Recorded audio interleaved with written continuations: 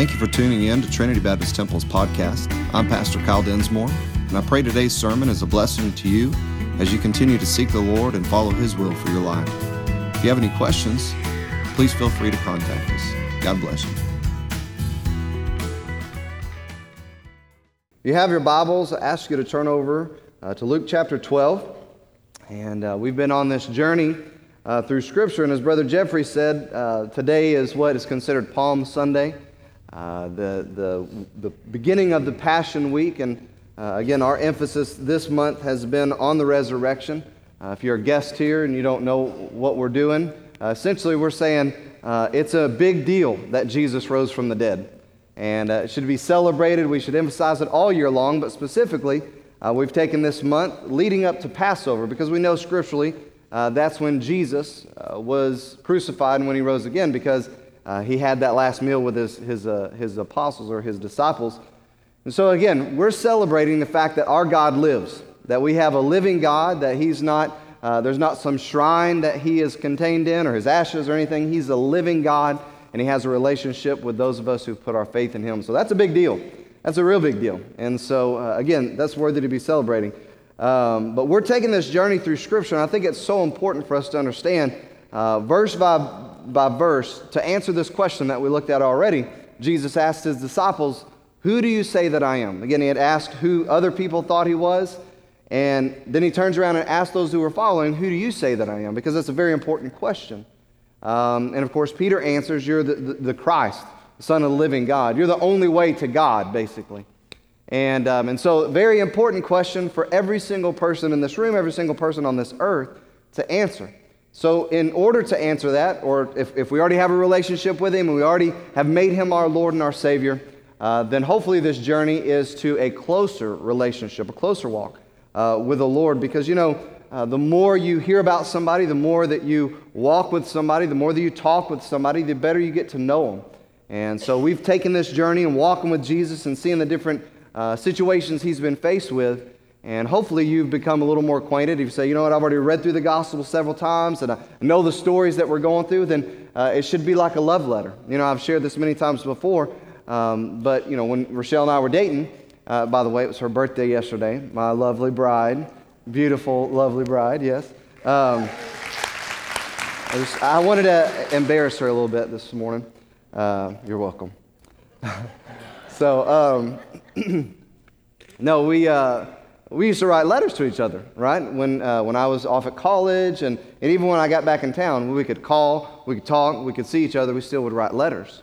And we saved a bunch of those letters. And at one point in time, a few years back, we started to look through some of them, and she's crying, and I wasn't crying. But we, you know, just kind of look back through and kind of rekindle that thought, that love. And so again, when we read back through God's Word and we read about our Savior, this one that we have a relationship with, and when we hear about what He's done for people and the miracles that He performed and the truths that He brought, for us who have put our faith in Him, who have a relationship with Him, it should draw us closer to Him. And so hopefully along this journey, that's what's going on. But as I said a while ago, if you haven't put your faith in Jesus Christ, if you haven't had a time where you say, you know what, I'm no longer mine, I want to trust Jesus and give Him my life, then hopefully this morning you can answer that question and you can enter into that relationship with Him. But in our study along this journey, it's brought us to this place where Jesus has now found a common enemy with both the Pharisees and the lawyers. He's called them out. He pronounced woes upon them, which is a very strong rebuke, a condemnation, if you will. And this was a big deal because these were both the religious and the legal leaders of the day. Think about that. Think about if you were here walking on this earth and every single pastor, every single church, every single denomination, just picture this in your mind, every single religious person figure was against you. Not only that, you had all of the law against you. You had all the lawyers looking down at you and wanted you to go away. That would be a big deal. Now, our world and our society seems a lot bigger than in this day, and of course it was. They were primarily in Jerusalem, but throughout Judea and Samaria as well, that Jesus was facing this. But it concentrated there in Jerusalem, so it was everything to them. This was, he was on the chopping block, if you will. And so they were collectively trying to find out how they could trap Him, what they could what situation they could get him in, what they could get him to say, so they could ultimately shut him up and put him away, ultimately stop him. But I think an important question to ask is this: why were they trying to stop him? Well, if Jesus came to this earth and all along the way he was healing sick people and speaking things that were right and true, and if he was doing all these good things and he was sinless in all this, then why were these religious people and these legal people wanting to do away with him? The answer to that is this: he came to this earth and he blew up their entire religious system that they had created to benefit themselves and to keep the common man basically oppressed. Now, this was a system initially that God gave to the Jews through the prophets, and they took it and they made it what they wanted it to be. And again, we saw last week that that's nothing new for Israel. Matter of fact, when the kingdom divided, we know that Jeroboam went to the north and he created a completely false system of worship. And so again, this is something that Israel has been used to, but now God is in the flesh, Jesus, and he's blowing their system up. He's telling them where they're wrong, and he's not afraid to do it. But again, what was delivered to the Jews? I think we have to ask that question that was so messed up. Well, again, this system, if you will, was more not a system. It was about a relationship.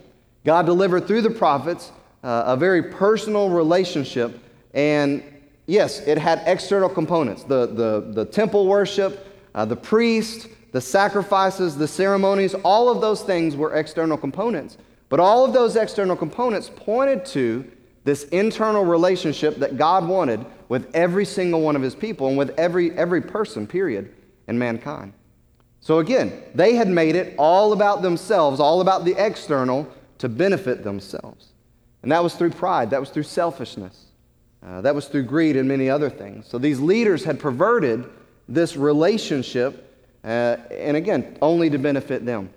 And last week, we learned that they're spoiling, the Pharisees, their spoiling agent was hypocrisy. Here's how they were doing things. They were pretending to be people that they weren't. They were putting on masks and pretending to be righteous and religious in front of other people, but inside, Jesus would eventually tell them they were full of dead men's bones. And he warned all of his followers of the danger of the Pharisees. And so you and I, even 2,000 years later, learn a very important lesson in that warning that Jesus gave to his followers. Very important truth as we are to be walking in a relationship with God through Jesus Christ. It was this: we have to guard against hypocrisy, and we've got to live in sincerity. And I challenged all of us, felt like God challenged me, and so I brought it here and said, you know what? We've got to make sure that we are who we say we are. If we say that we're following Jesus Christ by calling ourselves a Christian, then let's make sure that we're a Christian everywhere we go. Make sure that we're a Christian at home, where our kids and our spouses see. Make sure that we're a Christian in the store. And you know, I shared last week on the roads when nobody's turning their blinker on in front of you, slamming on their brakes, being a Christian.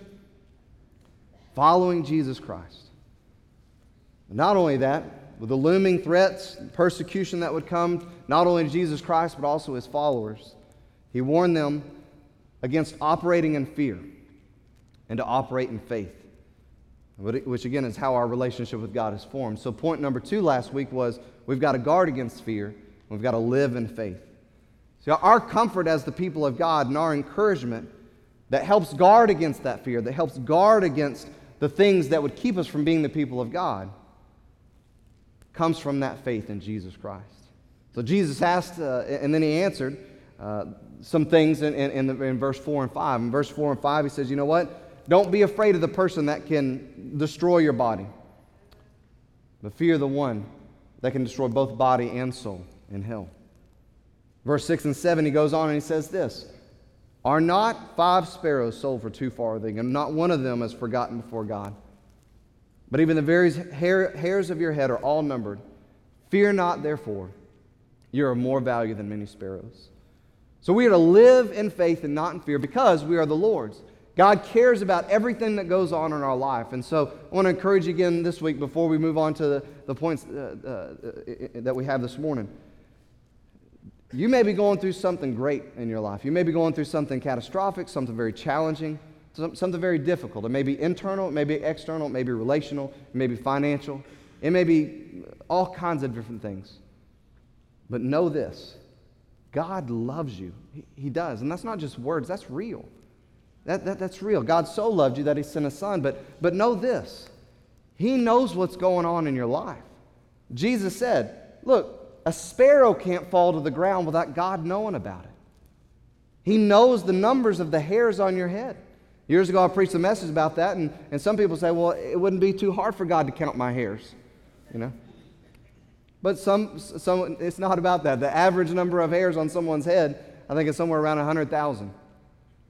God knows every person's head and the number of hair. He knows what's going on inside your body and outside in your life. And so this morning, as we move forward and we learn about faith and learn about faith in Christ alone, I pray that we're strengthened and encouraged even more. So let's pray and we'll look at it. Father, thank you so much for this time. Thank you for your word. And thank you so much for allowing us to gather here. And thank you for what we've experienced so far. The blessing of hearing those sweet kids sing praises to you. And Lord, I'm so thankful for them, so thankful for those that lead and spend their time in investing.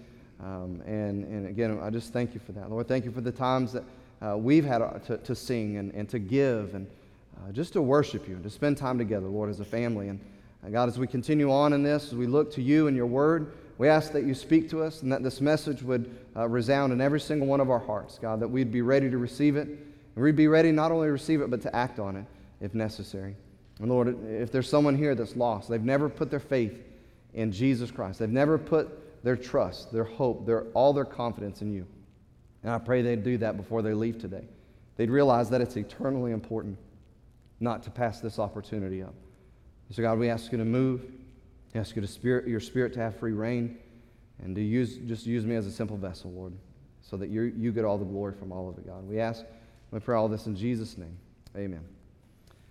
So if you have your Bibles there in Luke chapter 12, we're going to pick up in verse 8. And Jesus continues. He says, also I say unto you, whosoever shall confess me before men, him shall the Son of Man also confess before the angels of God. But he that denieth me before men shall be denied before the angels of God. Now, the point of this proclamation is that people had to make a choice concerning Jesus Christ. And again, he's telling his followers this. And so he's letting them know every person has got to make a decision, a choice concerning Jesus Christ, who he is. Either he's God, he's the Messiah that was sent from God, the anointed one from God, the only way, the only Savior of mankind, or he isn't. Period. That's the decision. A lot of people don't like that. A lot of people don't like to be pinned down with either Jesus is God, he's the only way, or he's not. And some people say, well, I don't like that. I mean, I think that he might be a good man. I think that he did really good things. Again, people don't want that. And a lot of people want a gray area. They want a fence to straddle. Well, I kind of believe that. I believe that in my mind, but I'm not surrendered that in my life. And again, it's very clear in Scripture. There is no gray area. There is no fence to straddle. You either trust him or you don't. And some may question, well, so he just said that you just have to confess Jesus before men. So you just have to say Jesus or confess that he's Lord before men. Yes, that's true. That's what Jesus said. But to understand what Jesus is saying, you have to dig a little deeper, because there's a whole lot more than just simply saying Jesus with your lips in being saved. And we know that. Again, there's a lot more in that. Our English version doesn't give us all that explanation in these verses, but it's there. To do what Jesus was telling to do meant that they had to not only acknowledge, but they had to accept Jesus as that only path to salvation. He is the only source, the only way to salvation. And this acceptance and this acknowledgement contained a denying of self and anything else or anyone else. And so this confession was a complete abandonment of anything and anyone, of everything. To confess, to accept, to acknowledge Jesus Christ. And today, this is still the truth. So Jesus was telling his followers, if someone professes me or confesses me before men, that's good. If they deny me, that's bad, essentially. See, the religion of the Pharisees here in Jesus' day was about what man could do, what performance he could do. What could you do to be right with God, to go to heaven, to have eternal life? What could you do? Again, it was works-based. They had formed that. They had designed that. And again, it pleased themselves. And what Jesus was bringing was what only God could do for man for salvation. So again, you look back at the two options today and say, well, we go to church and we believe in Jesus for the most part, but there is a boatload of people that go to church regularly that still attach works to salvation. I've had conversations with many people that have come through this church, and that they've even talked about baptism, and they attach baptism to salvation as far as completing their salvation. A lot of people believe there's certain things that you have to do to be saved still, even if they've heard the gospel. And so that sentiment still rings true today. And Scripture tells us, again, the only way to be saved, the only way of salvation has nothing to do with us. Has nothing to do what we can do ourselves. Now, there's a choice that we make in this, absolutely. Absolutely. That's again what Jesus was saying. But there's nothing that we can do ourselves to save us. Again, Scripture tells us in Ephesians chapter 2, it says, "For by grace are you saved through faith." Grace is unmerited favor. It's something that we don't deserve. God gives it to us even though we've done nothing to earn it. So he says, for by grace, it's through God's goodness shown to us even though we don't deserve it, and it's through faith, and that not of yourselves, it's the gift of God. You don't earn a gift, you receive a gift. And that's exactly what Jesus did when he came to this earth. But it goes on to verse 9, it says, not of works, there's nothing you can do, lest any man should boast. Because if there was things you could do, you would stand there before other people and before God one day possibly and say, I did all these things to get to heaven. I deserve more than that person over there because I did so much more for the Lord. But it goes on and says, for we are his workmanship, created in Christ Jesus unto good works, which God hath before ordained that we should walk in them. Again, it's all about God. It's all about God's work in our life. It's all about his purpose for our life. That's what it's about. So while confessing Jesus before men is essential, it's what that means that helps us understand. Romans chapter 10 also helps this. It says this in verse 9, that if thou shalt confess with thy mouth the Lord Jesus. Now again, you just read through that and say, I can confess the Lord Jesus. I can be saved. No problem. Lord Jesus. No. Jesus in Matthew chapter 7 says this, many will say in that day, Lord, Lord, have we not prophesied in thy name, and in thy name done many wonderful works? We've cast out demons. We've done all these things. We. And they were calling him Lord. So again, it's not just about saying those words, Lord Jesus.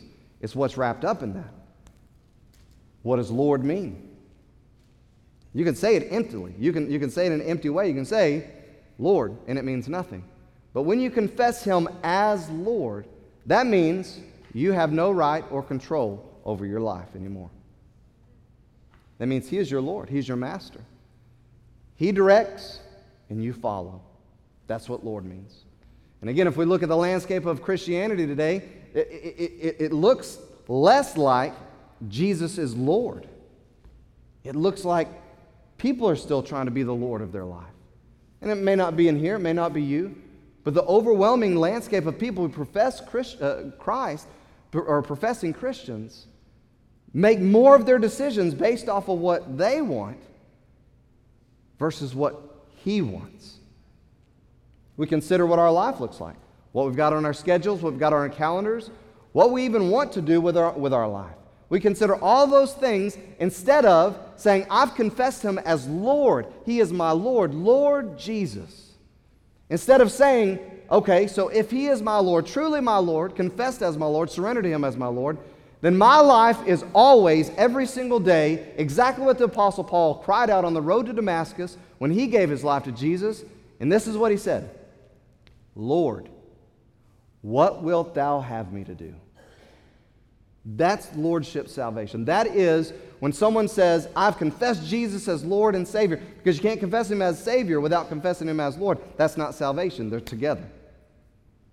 And so he says, if you confess with thy mouth the Lord Jesus, again, that means you're gone, he's on the throne, he's the Lord, he calls the shots, and you follow. Regardless of circumstances, regardless of feelings, regardless of anything. He calls it, and you and I obey. That if thou shalt confess with thy mouth the Lord Jesus, and shalt believe in thine heart that God has raised him from the dead, thou shalt be saved. The promise of God is if you'll confess him as Lord, That means that something's already happened in your heart, which he said. Believe in your heart, which you have to understand what believe is. Believe is not like I believe that the tooth fairy is going to come and put a quarter under the pillow. No, it's not some fantasy fairy tale thing. It is an absolute surrender convincing. It's a controlling of your life. It's absolute. That's the type of belief it is. So when you have the type of belief for salvation, it means you have no weight in any other person or any other thing for salvation in Christ alone. But he goes on and says, for where the heart man believeth unto righteousness, and with the mouth confession is made unto salvation. Because the Scripture saith, whosoever believeth on him shall not be ashamed or be put to shame. For there is no difference between the Jew and the Greek, for the same Lord is over all is rich unto all that call upon him. And then listen to this.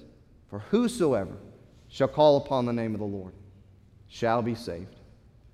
So again, it's an amazing thing. It's a confessing with the mouth, absolutely. Just as Jesus said, the Scripture tells us that, but it's what is contained in those words. Let me put it like this. In our day and time, our word is not our bond, right?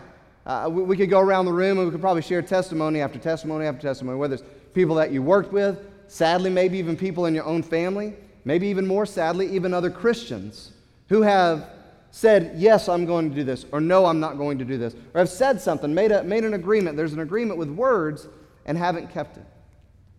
Because today, unfortunately, our word is not our bond. Maybe years and years ago in America it was. But I'll say this, in Bible days, in the times that Jesus was speaking and walking this earth, it was contractual. The word spoken by someone, an agreement, was contractual when it was said. That was the reality. So this confessing, this professing, as these authors are writing it down, as the Holy Spirit breathes this to them, they have an understanding that as someone is confessing with their mouth, professing Jesus as the Christ, as the anointed one sent from God, as the only way of salvation, as their only hope in salvation, that confession, that profession was a manifestation of their heart, that it was in Him and Him alone that their confidence was in. It's stating, I believe Jesus is it. I believe Jesus is the only way. I believe He is God. Not only is He God, but He is now my God. The only one. There's none beside Him, there's none above Him, and He has my life. Period. So it's not just a simple pouring out of words. It was a profound revelation of the heart when someone said, Jesus is my Lord. Jesus is my Savior and my Lord. That was a revelation of the heart. And again, today, you can talk to many people and say, hey, is Jesus your Lord? Absolutely. But He's not calling the shots in their life. And again, I think that we can examine our lives many times, and somebody asks us, hey, is Jesus your Lord? And we say, yeah. But does our life look like He's really calling the shots? When it comes down to the rubber meeting the road every day, is Jesus calling the shots? So again, this confession of the heart of Jesus as Savior and Lord assures you, as the Scripture just said, of a positive end. Thou shalt be saved. And so if that's the truth, then the opposite is truth. A denying of Jesus Christ, a refusing of letting Him be the Lord, the director of your life, the master of your life, the God in your life, a refusal, a denial of that yields the opposite. So if someone doesn't put their faith in Jesus Christ, many of us know what that means. That person, because they were not willing to deny themselves, they are going to die themselves for all of eternity. And that's sad. Jesus goes on to explain something very profound. And some people ask, well, what's the unpardonable sin? Well, many people think, well, I think it's suicide. When somebody takes their life, because that's a perversion of things as well. It's not. That's not the unpardonable sin. So other people have different beliefs on what it is, but I want you to look at what Jesus explains here in the next verse of verse 10 about the importance of not rejecting the truth, and specifically the truth that comes to the Holy Spirit, and specifically rejecting the Holy Spirit's work in a person's life. In verse 10 it says, and whosoever shall speak against a word against the Son of Man, it shall be forgiven him. But unto him that blasphemeth against the Holy Ghost, look at these next few words, it shall not be forgiven. You can speak against the Son of Man, you can speak against Jesus, but you can't blaspheme the Holy Spirit. Well, that's an interesting thought, because in our minds we're thinking, well, that's not right either. How's it okay to speak a word against Jesus? Well, this is the amazing thing about God. Jesus Christ was sent here to suffer. And part of that suffering was to be mocked and ridiculed and beaten for us. And so that was his lot. And remember in the garden before he died, what he said? If this cup pass from me, if it's possible that this cup can pass from me, let it be. Nevertheless, not my will, but thine be done. He was sent here to suffer. Isaiah 53 tells us that he bore all of our afflictions. This is what God assigned to Jesus Christ, to be cursed for all sin. That's amazing. However, he goes on and says the Holy Spirit is and was the person walking about and working about in the hearts of mankind. To do what? To do the convicting and also to do the regeneration in the hearts of man. When people put faith in Jesus Christ, it's the Holy Spirit that does that cleansing work, that does all that work. So when a person denies the Holy Spirit, they reject the Holy Spirit in their life. This is an unforgivable offense, according to Scripture. To reject or to blaspheme the person who's the only person who does the convincing, the convicting, and the changing in a person's life is an unpardonable sin. You say, how is that unpardonable? Because here's the truth. There's danger in rejecting the Holy Spirit's work in your life. If you're here this morning and you say, I've never given my life to Jesus. I've heard the gospel before, but I've never surrendered. And I've never done what you've talked about. I've never made him the Lord of my life. I said a prayer when I was younger.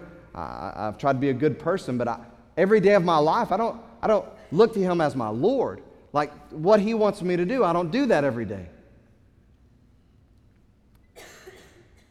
If you've not made him the Lord of your life, when you said, I accept him as my Savior, then you are not saved according to Scripture.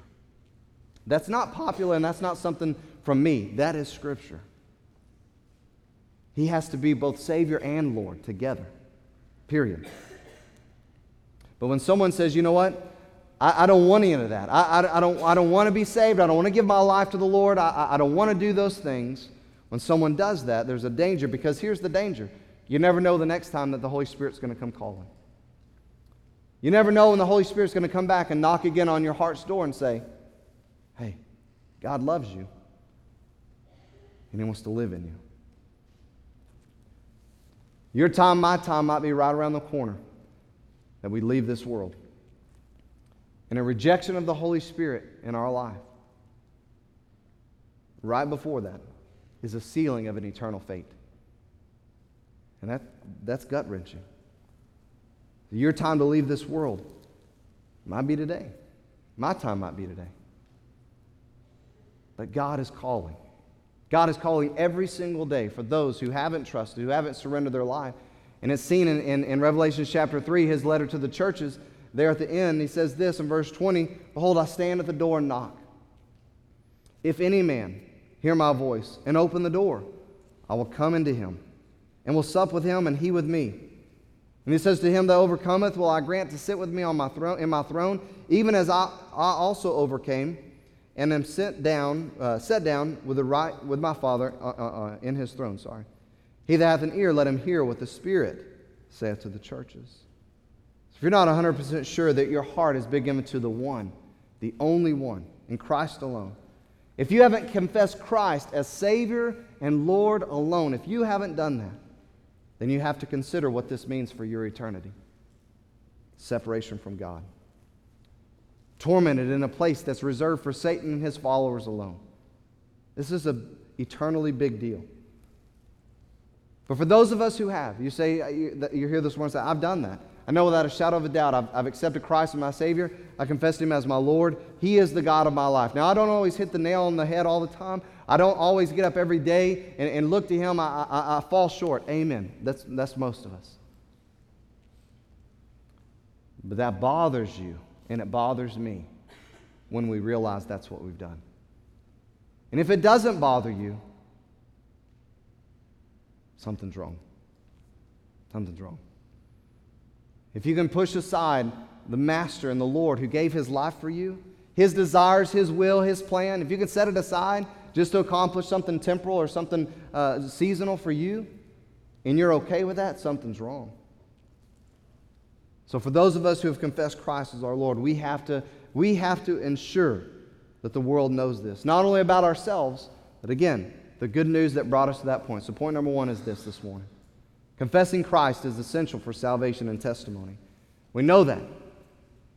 But guess what? If you know that already, it's essential for testimony. We've got to share that.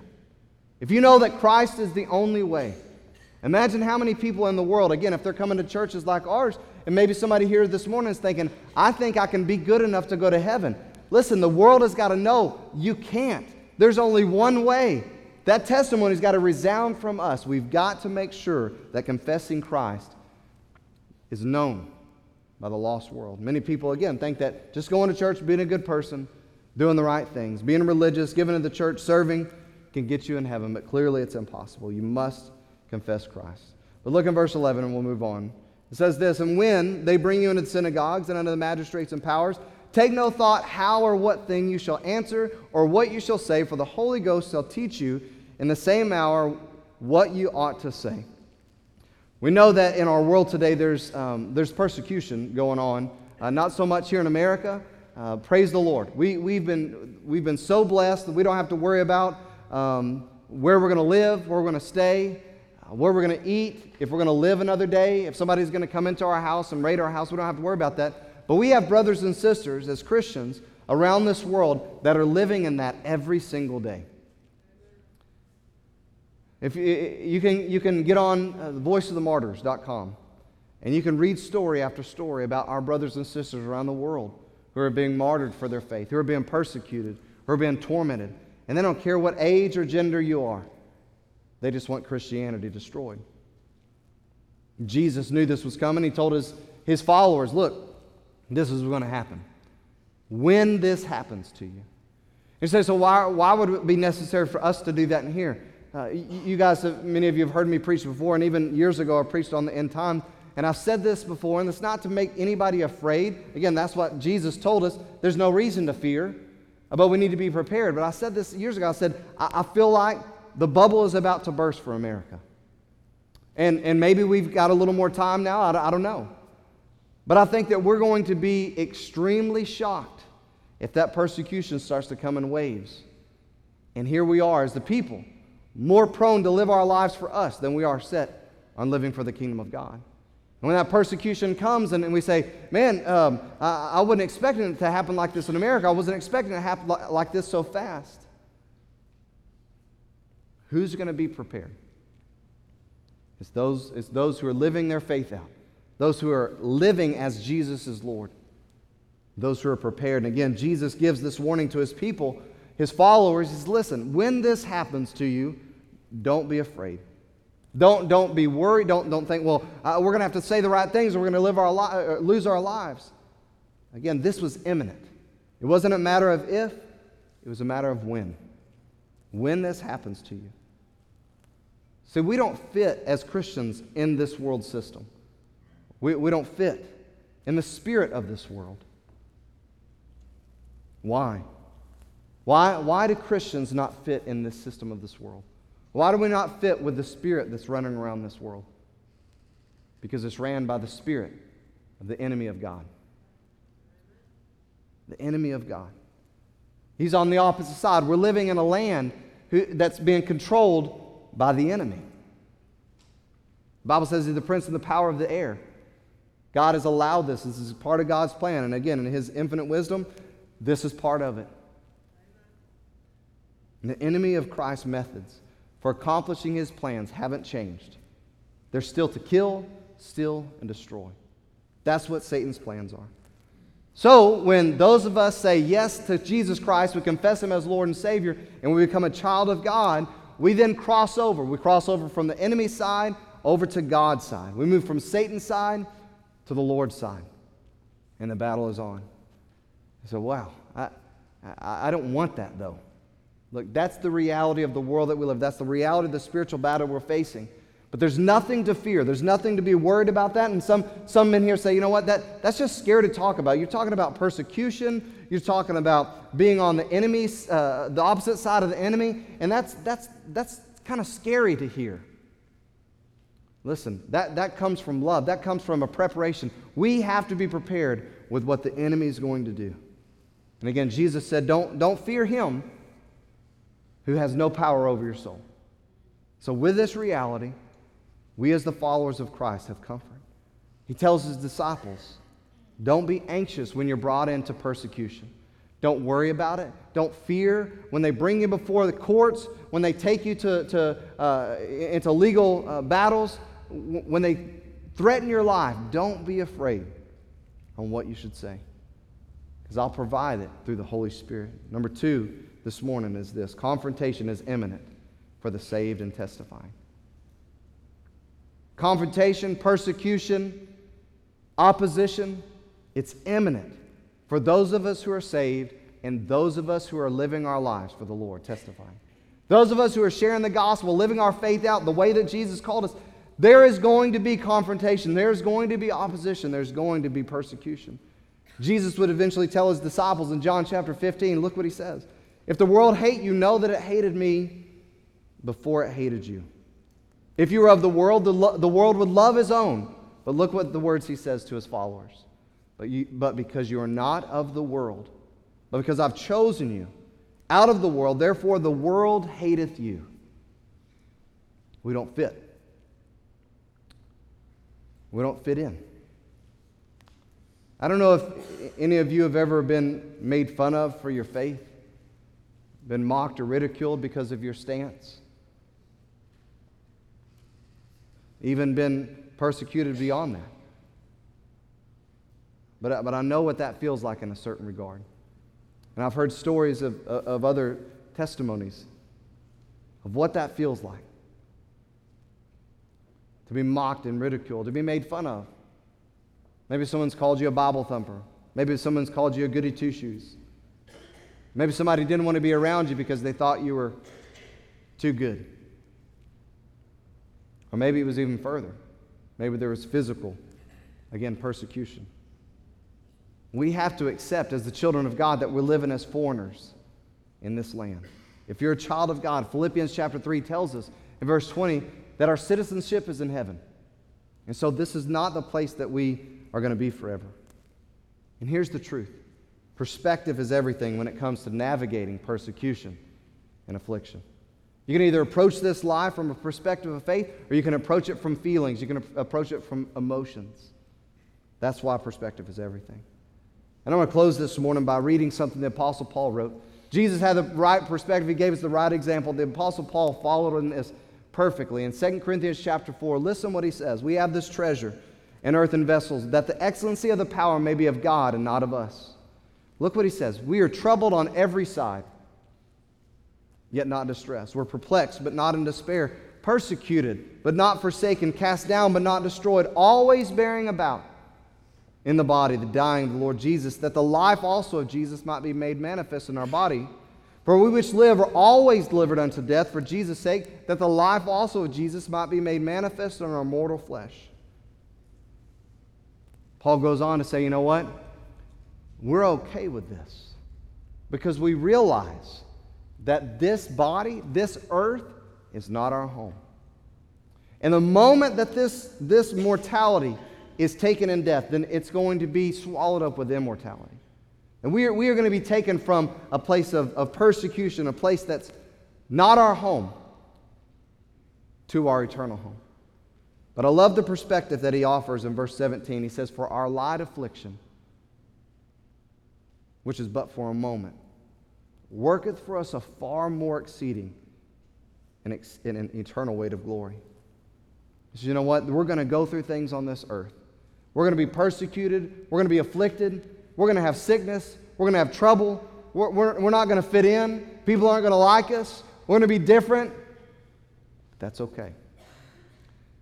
Because through it all, as we endure, there's rewards and glory awaiting us.